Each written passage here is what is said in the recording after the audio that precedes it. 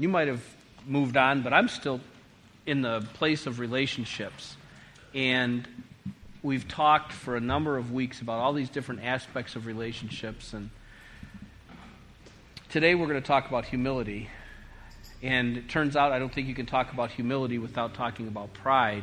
But if there was any foundational thing to really everything Christian, I think it's humility. And hopefully you'll see that. I pray that today's message, and every one of us can get to a deeper place of humility. Every one of us has pride that needs to die inside of us. So there's nobody here, would be my guess, that can't benefit to some extent from being more humble. But that needs to be our prayer, is that God would sow in us, and He will, humility. Interestingly, from my early time, some of you might argue I'm still early time as a Christian, but from my earliest time as a Christian, people, you talk about humility and they'd say, oh, don't pray for humility. Or the other one, there was always two that I heard, patience and humility. Don't pray for those because God will give them to you if you ask, but it's no fun on the way there. And the reality is that it's not altogether great fun, the path from pride to humility. But my goodness, that is a virtue that we absolutely have to have if we have any hope of demonstrating the kingdom, any hope of being Christ-like at all, is humility. And we need to ask God for it, okay? So in that vein, let's start with, this has nothing to do with humility, but it's a scripture that I think we need to recognize as we commit ourselves to this path of humility. Psalm 119 and verse 105 says, your word, speaking to God, your word is a lamp to my feet and a light to my path. So if we ask God to illuminate our path, then we need to walk down the path that He lights up for us, right? Right.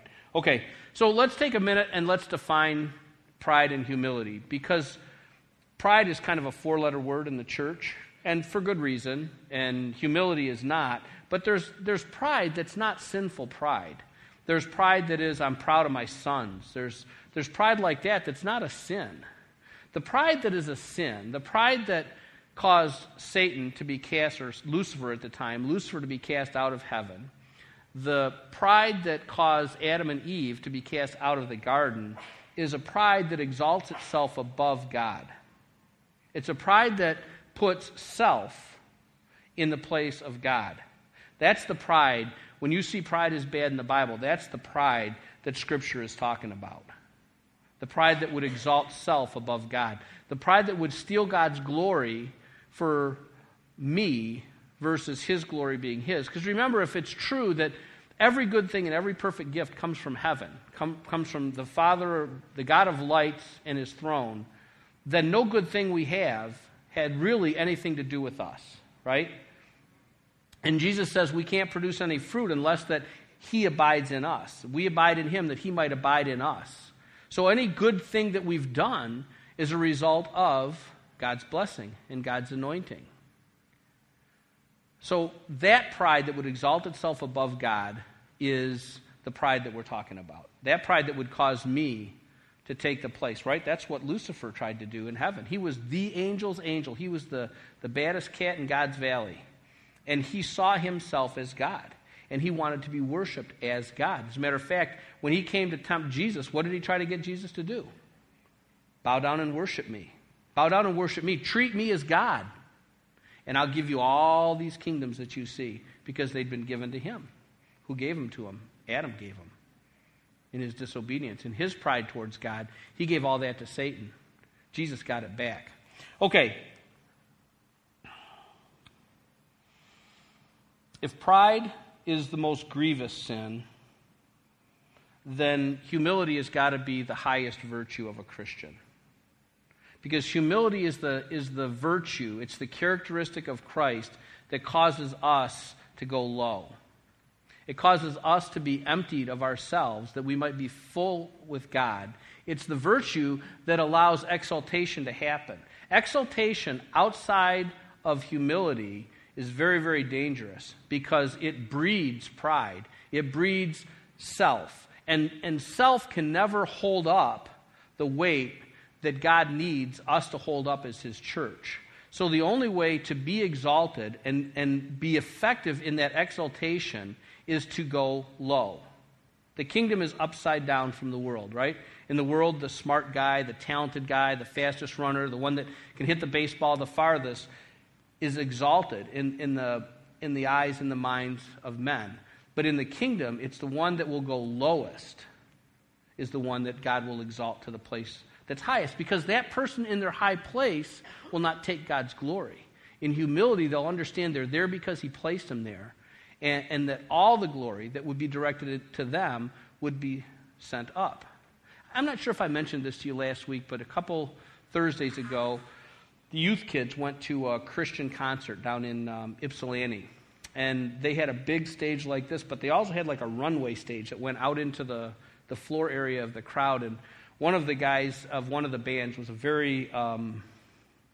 he was a performer. He was a dancer, and he was dressed to the nines and everything. And he went out to the end of that thing, and all these young people came and congregated around him, and he got down on his knees like this, and they all had their hands out, and he was putting his hands out because they wanted to touch him. They wanted to touch him, and that is such a bad thing that we would exalt celebrity. I don't know the deficiency in each one of those kids' person that thought that somehow if they could just get a hand, if that guy just touched me, then I'm better than the one he didn't get to touch. He's just a guy. God blessed him with a voice. He could sing, and a really cool, entertaining talent that he could entertain you and really engage you well. And I'm not even saying the guy was doing it for his own edification, but you could see the influence of pride, the spirit of pride that would draw that guy down and feed that thing that those poor kids had that wanted to just touch celebrity. It's really scary. Our identity should not be found in somebody else's gift or somebody else's thing or somebody else's fame. It needs to be found in Christ and what he says about us. All right.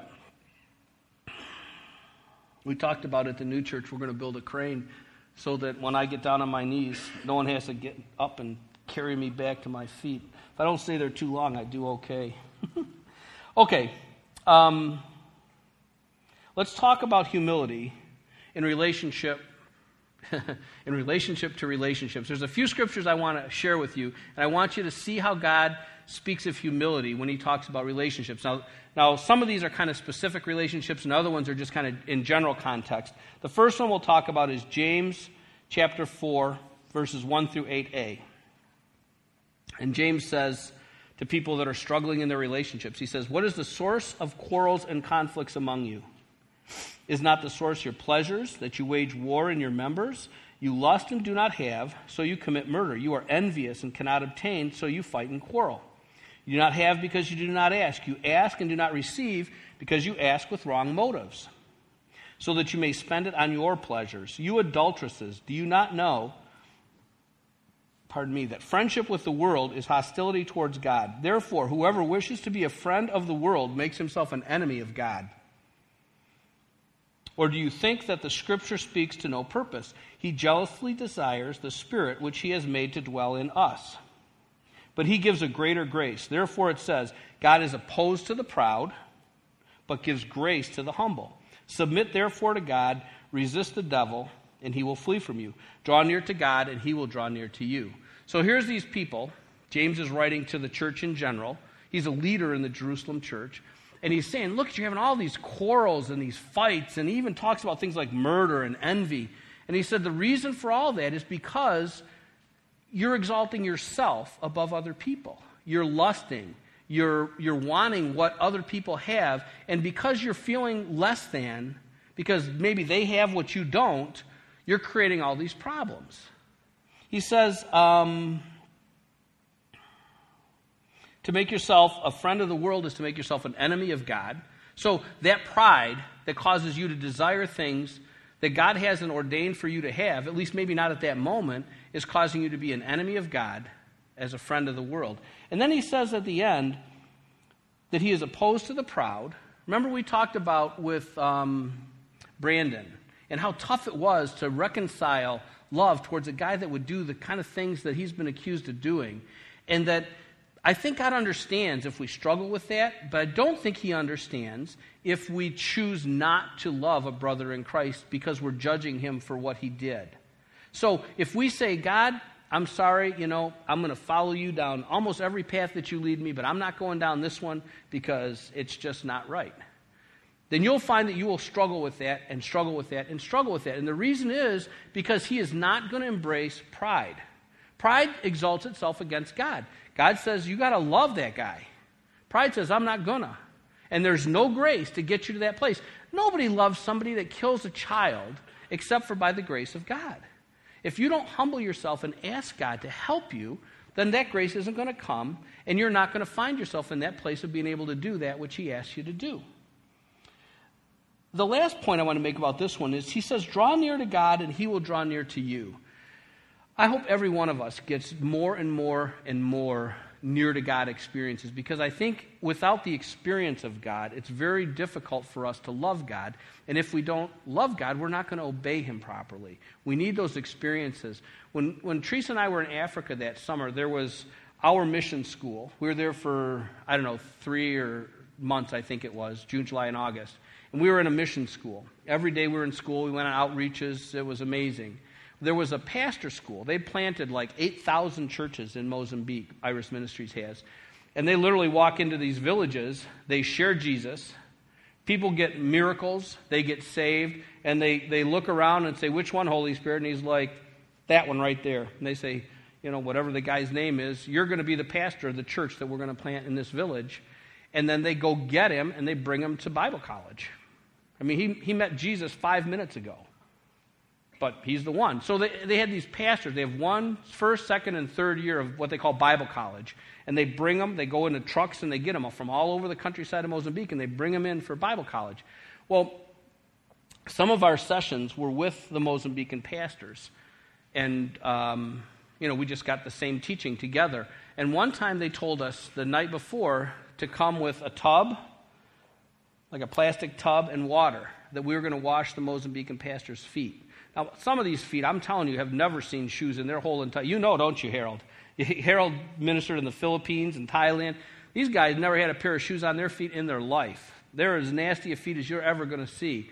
And they got these guys, and they set them all around this cement platform thing they had, and then they had us go and wash their feet. You've seen me weep before the Lord a lot. I have never wept before the Lord like I did then. And my weeping is never sadness. It's always God's presence. It's always God's joy. It overwhelms me to the point where that's just what comes out of me. I've never felt closer to God than when we were washing the feet of these Mozambican pastors. When we humbled ourselves, right? He says that he gives grace to the humble and he resists the proud. When he offers you a place of humility, and you accept it, you can be certain that you are going to meet God in a way that you probably have never met him before. Humility and connection to God go hand in hand. Okay, the next one that's a relationship-based scripture is very similar. This one is 1 Peter chapter 5, verses 5 through 7. Now he's he's speaking to younger men. So he's speaking to the church. This is Peter now. And there's elders and there's deacons and there's all these different people that are in the church, and there must be some kind of relationship issues where the younger guys, right? The younger guy wants to be the older guy before he's ready to be the older guy. He wants to have that place before God's necessarily developed that character in him. So that's what I think Peter is addressing in this course of Scripture.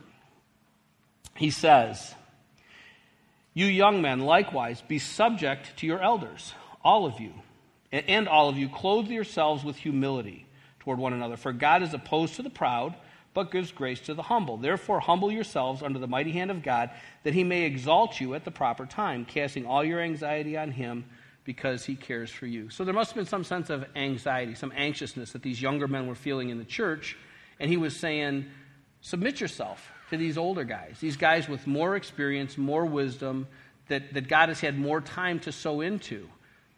Humble yourself, clothe yourselves with humility. Put on this garment, this robe that is humility. Live your life this way in your relationship with them, that God might exalt you, lift you up when you found that place of humility and you're prepared. Their relationship wasn't good. Humility was going to fix their relationship, and it was ultimately going to get them what it was they were looking for. The third one, relative to relationship that speaks to humility, is one of my favorite passages in the whole Bible. It says, it's Philippians chapter 2, verses 3 and 4. It says, do nothing from selfish or empty conceit, but with humility of mind, regard one another as more important than yourselves. Do not merely look out for your own personal interests, but also for the interests of others. So again, in relationships with other people, wrapped in humility, our first order of business ought to be the other person.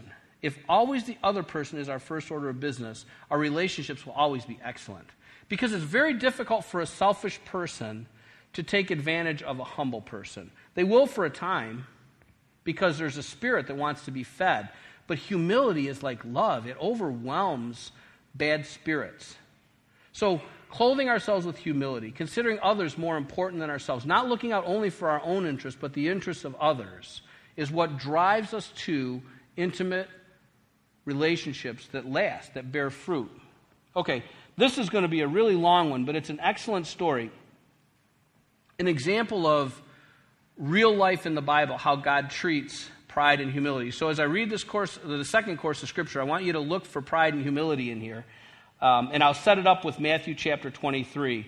Jesus says, whoever exalts himself shall be humbled. So when we pick ourselves up, when we exalt ourselves to a high place, especially as Christians, God's going to humble us. He's going to bring us down because we're not ready to be in that place yet. And whoever humbles himself shall be exalted. So as we humble ourselves, as we find humility, God raises us up. Okay, so this is 1 Samuel chapter 15.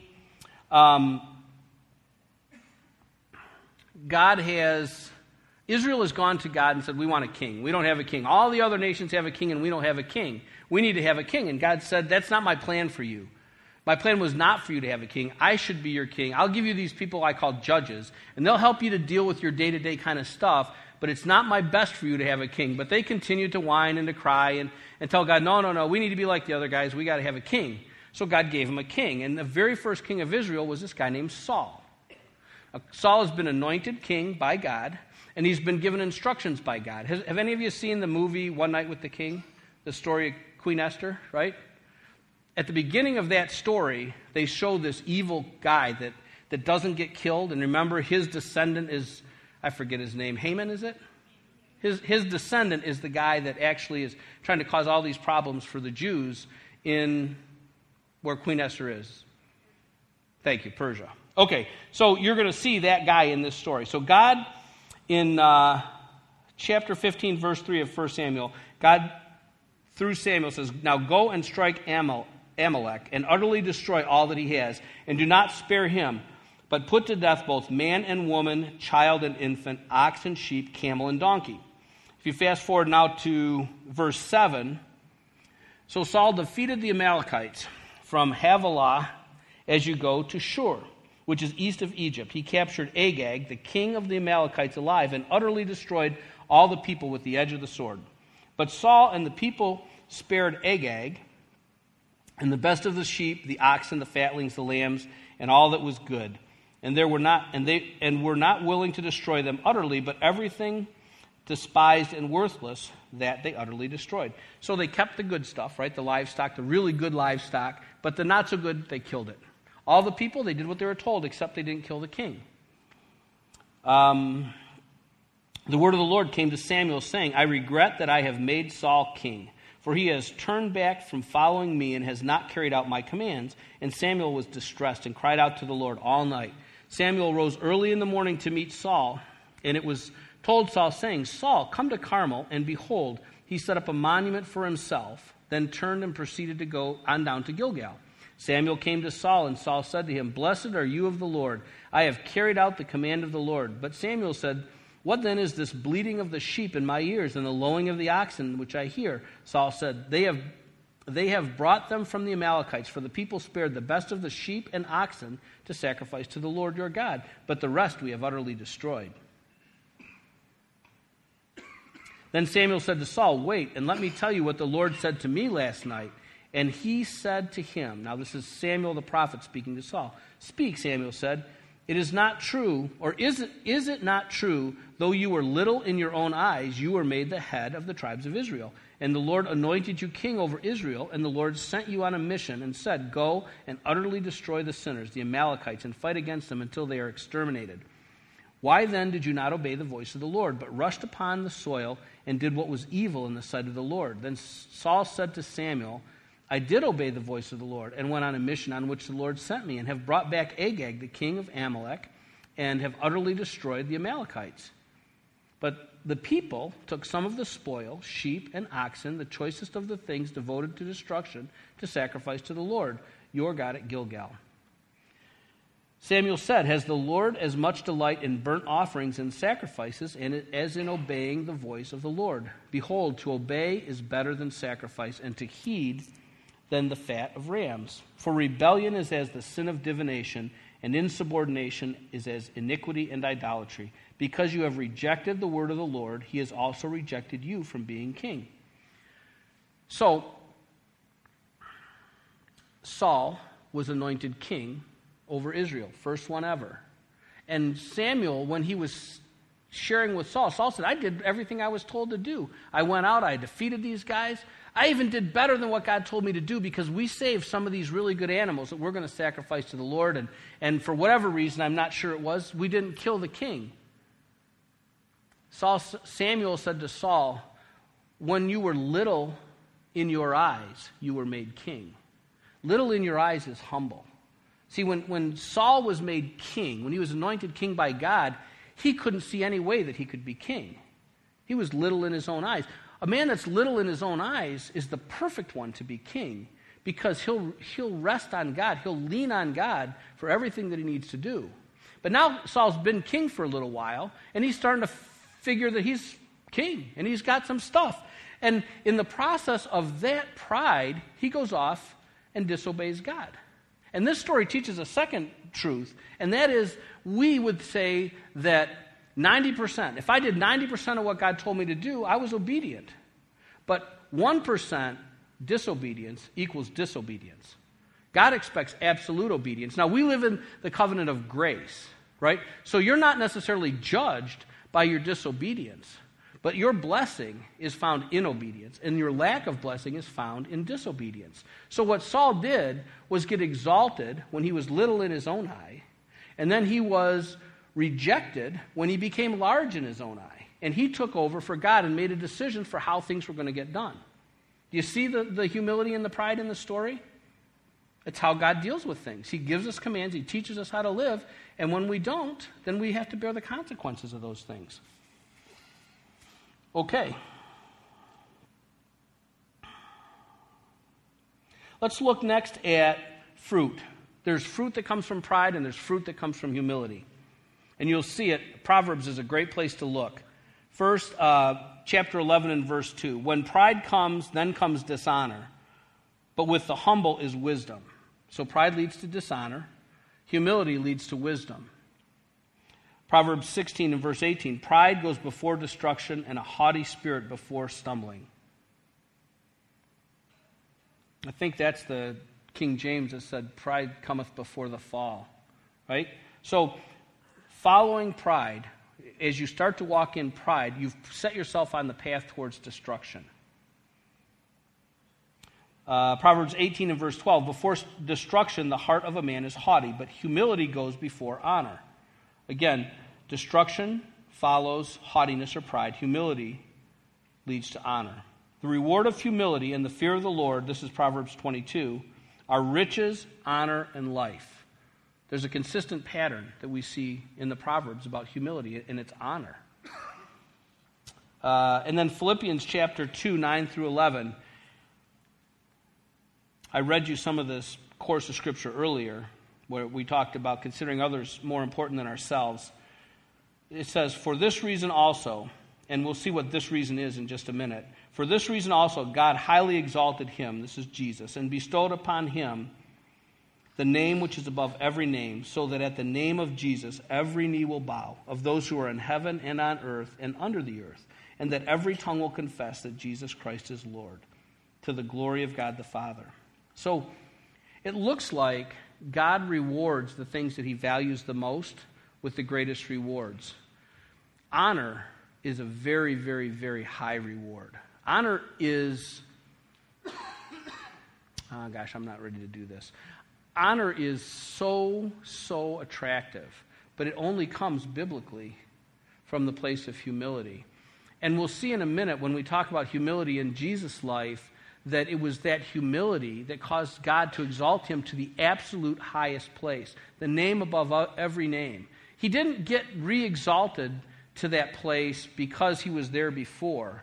He was exalted to that place because of the humility he displayed in obedience to the Father in the mission that he was given. The name above all names, the name to which every knee will bow and every tongue will confess that he is Lord. Why? Because of humility. So let's look at humility in Jesus' life. Go back to Philippians again in chapter 2. Have this attitude in yourselves, which was also in Christ Jesus. Now, these are the scriptures that precede the scripture that says that God exalted him up to this high place. Have this attitude in yourselves, which was also in Christ Jesus, who, although he existed in the form of God, did not regard equality with God a thing to be grasped, but emptied himself, taking the form of a bondservant and being made in the likeness of men. Being found in appearance as a man, he humbled himself by becoming obedient to the point of death, even death on a cross. So Jesus, who existed forever, who lived in heaven, worshipped by the angels day and night, this perfect God, Jesus, humbles himself to the point of taking on the form of a man, right? A man that probably could feel pain, that certainly knew temptation because he had to overcome and resist every temptation that any man or woman or child ever did or ever would. Humbles himself to become a man, and then not only a man, a bondservant, and then he becomes humble to the point of death, but not even any death. This death that is scourging and on a cross. That's the humility that Jesus displayed. Let's look at some more. In John chapter 13 and verse 5, this Jesus, this Son of God, poured water into a basin and began to wash the disciples' feet, to wipe them with the towel with which he was girded. So he humbled himself to wash the dirtiest part of a person's body, right? They walked through the dusty dirt. Jesus washed their feet. In Matthew 26, verse 67 and 68, this is after Jesus has been captured by the Pharisees and the religious leaders. It says, then they spat in his face and beat him with their fists, and others slapped him and said, prophesy to us, you Christ, who is the one who hit you? So they're beating him, they're spitting in his face, and they're mocking him. In Matthew 27, it goes on to say, then the soldiers of the governor took Jesus into the praetorium and gathered the whole Roman cohort around him. They stripped him and put a scarlet robe on him, and after twisting together a crown of thorns, they put it on his head and a reed in his right hand. And they knelt down before him and mocked him, saying, Hail, King of the Jews. They spat on him, they took the reed and began to beat him on the head. And after they mocked him, they took the scarlet robe off him, put on his own garments, and led him away to crucify him. This is just no account men to the God of the universe. And in Matthew 26:53, this is when they're in the Garden of Gethsemane, right? This is kind of prior to the last scriptures I read you. Judas is bringing these guys, and they're going to capture Jesus. And for some reason, he had Peter bring a sword and then gave him grief for using it. But Peter takes and, he whacks off this guy Malchus's ear with the sword. And Jesus says, or do you think that I cannot appeal to my Father? He's rebuked him. And he will at once put at my disposal more than 12 legions of angels. A legion is 6,000. So greater than 72,000 angels. Jesus is telling Peter, you didn't have to do that. Don't you understand that if I wasn't going to walk this thing out, I could have just said, Dad, send me about 6 legions of angels down here. 72,000 angels to deal with this mess with these guys that have come in to do this to me.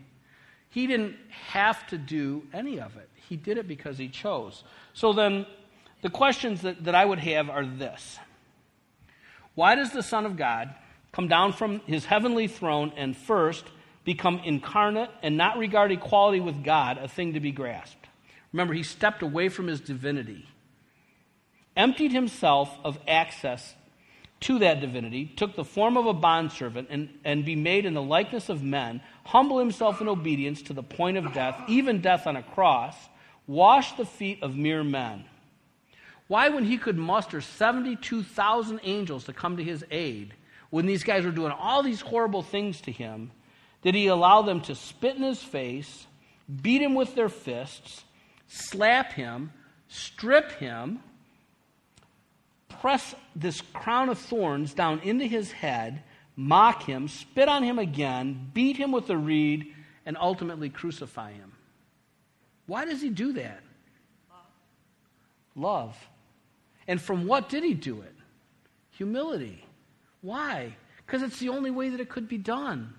We get to sit here with the assurance of eternal life with God in heaven because humility took God from heaven, brought him to earth, subjected him to everything that we would have dealt with for eternity. It was humility that did that. It was the only way that it could be done. He had to humble himself. And because he did, he was exalted to this high place. He was resurrected from the dead and raised up to the right hand of the Father, where he sits today. And humility has him still interceding for each and every one of us all day long, praying like he did for Peter.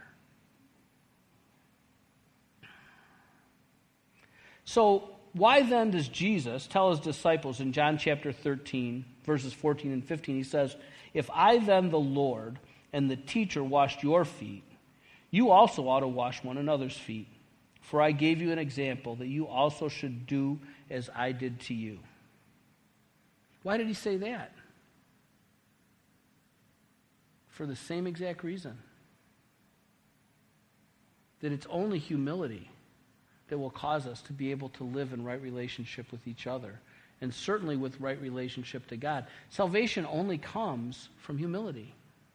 You can't, from pride, confess Jesus as Lord and submit your will to his. Pride doesn't submit its will to anybody. Humility submits its will. The reason that we have to walk like Jesus walked, the reason that we have to wash each other's feet, just like he demonstrated to us when he washed the feet of the disciples, is because that's just the way God ordained it to work. In pride, you won't lead anybody to the Lord. In pride, you won't see the Lord. In pride, you won't experience that presence of God that you need to experience if you're going to serve God. You'll never find the fear of the Lord in pride, only in humility. I don't know about you. People, it's interesting to me, we're afraid of, I know what it is, it's false pride, of a desire to be exalted. I think God desires that all of us would desire to be exalted and that we would do the things that would cause him to exalt us. See, in the world, there's exaltation is always measured, right? There's the president and the vice president. There's the secretary of state. There's the cabinet member. And exaltation is always in relation to somebody else. I want to get higher than this person. Because pride wants us to feel good about ourselves. Pride wants the people to reach out their hands and touch us and feel like I'm a god. That's not what God's talking about. God wants us all to be exalted. He wants us all to walk in such power that we really are the light that can't be put under a basket, the city on a hill. Exaltation is something we should all strive for. And the way you strive for exaltation is to humble yourself. I've personally prayed for humility. I pray for it almost every single day because I want to be like Jesus. I don't want to get to heaven and have God say, man, you did a Saul kind of a 90% job. If it wasn't for that 10% of pride that you wouldn't release, I could have really gotten everything that I had planned for you done. I don't want to hear that. I want to hear, well done, good and faithful servant. Every deed, every good work that I had for you got done. And what I've learned, I guess maybe better said, what I'm learning is that in the pursuit of humility, what you find is that the lie that is self, my ability in myself, right? I taught myself how to appear able. When I went to work at this corporation, a guy with no education, and everybody had a master's degree from Stanford. I taught myself how to appear fantastic. I can do it all. I carried an air about myself, but it was a false air. See, that confidence in self isn't real. As you pray for humility, what you find is that the failing of self brings an insecurity that you didn't have before because you lived in this lie that was, I'm all that and I can do it.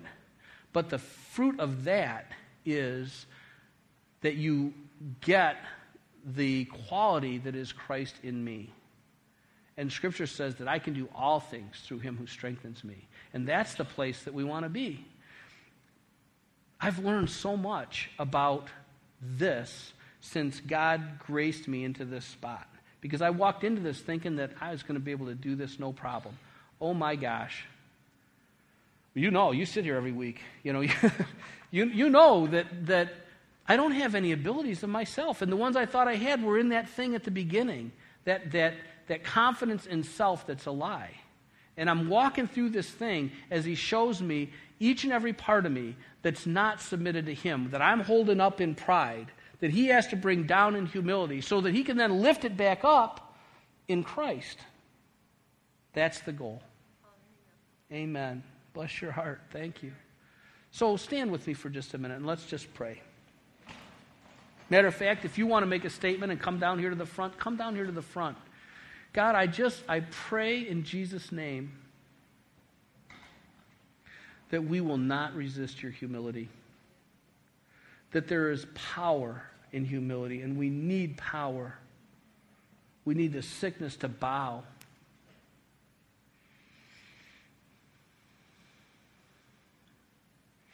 I hear footsteps.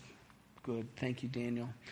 I would ask, I'm going to pray, but I would ask you to pray out loud if you're brave enough, to yourself if you don't want to. Your prayer for humility. Your recognition that God's way is the right way, that his word is a lamp unto our feet, and his word teaches us that humility is the way to relationship with him. It's the way to relationship with one another, and it's the absolute foundational way to Christ-likeness. Thank you, Lord. Father, I thank you so much. While you're praying, I want to tell you that it's way better to humble yourself than to be humbled by God. But you are going to find there are places in your life that you don't know you're proud. And it isn't going to be pleasant. But I promise you, if you'll persevere through those trials, you will come out with such a sense of Christ in me that you'll know that all things are possible with God and all things are possible to him who believe. And that you never had much to offer in the beginning, but you have everything to offer as you surrender yourself to Jesus in humility. Continue to pray. Thank you. Thank you, Lord.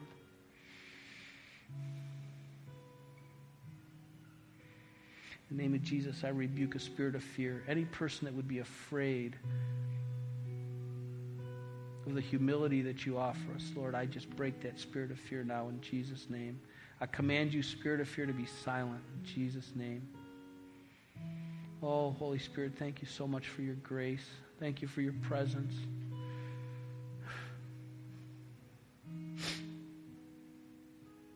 Thank you so much, Lord. Thank you, Lord. I pray that you would take and just wring every drop of pride out of our hearts, Lord. Make such a place for your humility, your grace to come.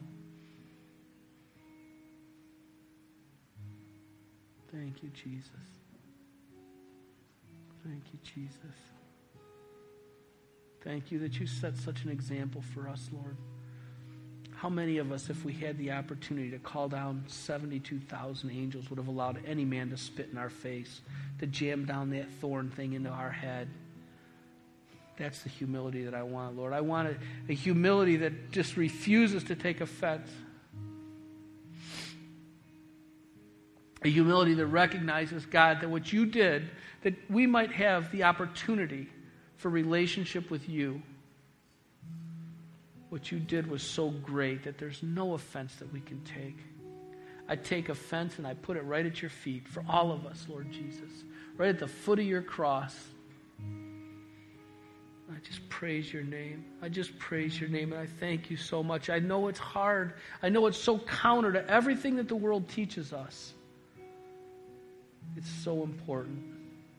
Thank you, God. And I declare that we will be a humble church and we will serve you in humility, that we will, as you lead us through your wonderful Holy Spirit, will surrender those things to you that aren't like you, and you'll replace them with those things that are.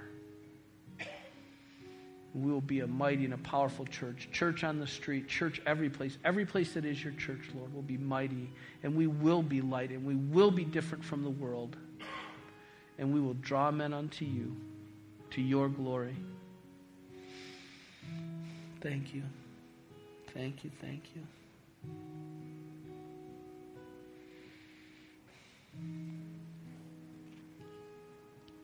We're going to talk about holiness pretty soon. Humility is a foundation for holiness, because holiness is to be set apart. It's to be different.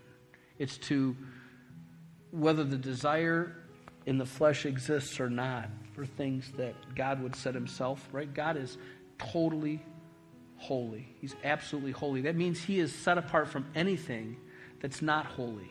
And as we learn those things that God would never participate in, because holiness doesn't live there, we're going to be challenged. And it's humility that will carry us to the place of holiness, because it'll be submitted to God and his will.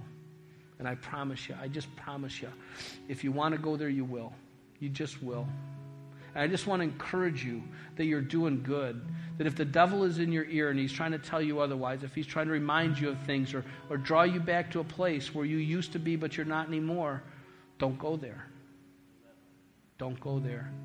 Because you're awesome and you're wonderful and you're fearfully and wonderfully made, and you were knit by the hand of God in your mother's womb to be exactly who you are. He thought more thoughts about you than there are grains of sand on this whole planet, and he doesn't make mistakes. So let that be what you leave with today, knowing that Christ in you, you can do anything and you can be. You know what? It's interesting. We're going to talk about this probably next fall in small groups. There's this book that this guy wrote about shape. And the world says, trying to encourage you, that you can be anybody you want to be. But you can't. You can be everything that God's designed you to be. And let that be your goal. You got a word? Yeah? All right. Okay, hang on just a minute. Now you know that if you come up here, you got to hold the microphone, right? Okay. Here you go.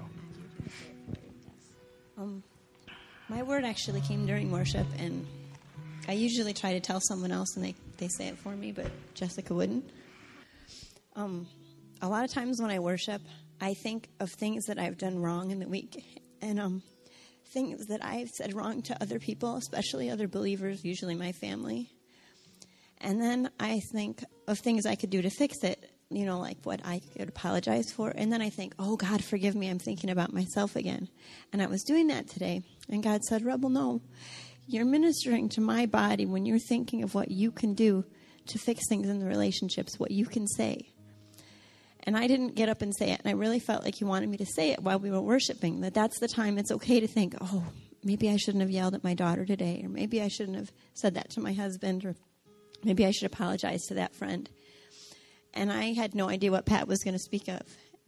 And then I still wrestled with God, like I wasn't going to say it. And then because there's a part of me that's always been kind of power hungry. I like to talk a lot. And then I think, I don't want to be exalted to get up and talk. And then I was thinking that when Pat said, and if you ever don't pray to be exalted, then it's false humility. And then Jessica told me what her word was. And I really think that, obviously I'm not trying to speak out against anyone, okay? Because I know that I am totally not there yet. But before when she said, before you respond to what Jessica says, I would just ask you to maybe think about what I had said before you do what she says. And I'm not please don't think that I'm trying to tell you what to do or think I have it all together, because I so don't. But I just think that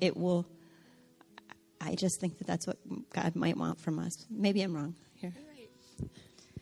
You guys probably remember in the Bible when, God says, if you have anything against your brother, leave the sacrifice on the altar and go to your brother and take care of it. which is exactly what Rebel's talking about. And as for me, for about 3 weeks, maybe even 4, I've really been, I've never met Debbie, but I saw her once in church, and every time Pat's prayed for her and I've been in here, the Holy Spirit has like blindsided me. It's like, whoa, okay, you really love her, because he just comes really hard on me. And I've really been thinking like, man, we need to pray. We are praying. What are we missing? What else can we do?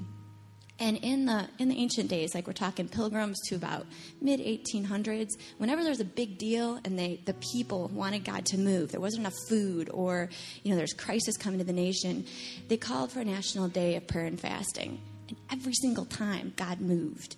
And so I think what he's asking us to do, and I just kind of mentioned it to Kim, and then I'm like, oh, Dana will pray, and oh, there's Patty, and then like maybe, let's tell the kids. So anyways, tomorrow, whether you choose to fast or not, it doesn't really matter. But if you would please pray, because there's something incredibly powerful when the believers come together and they stand united in a prayer request.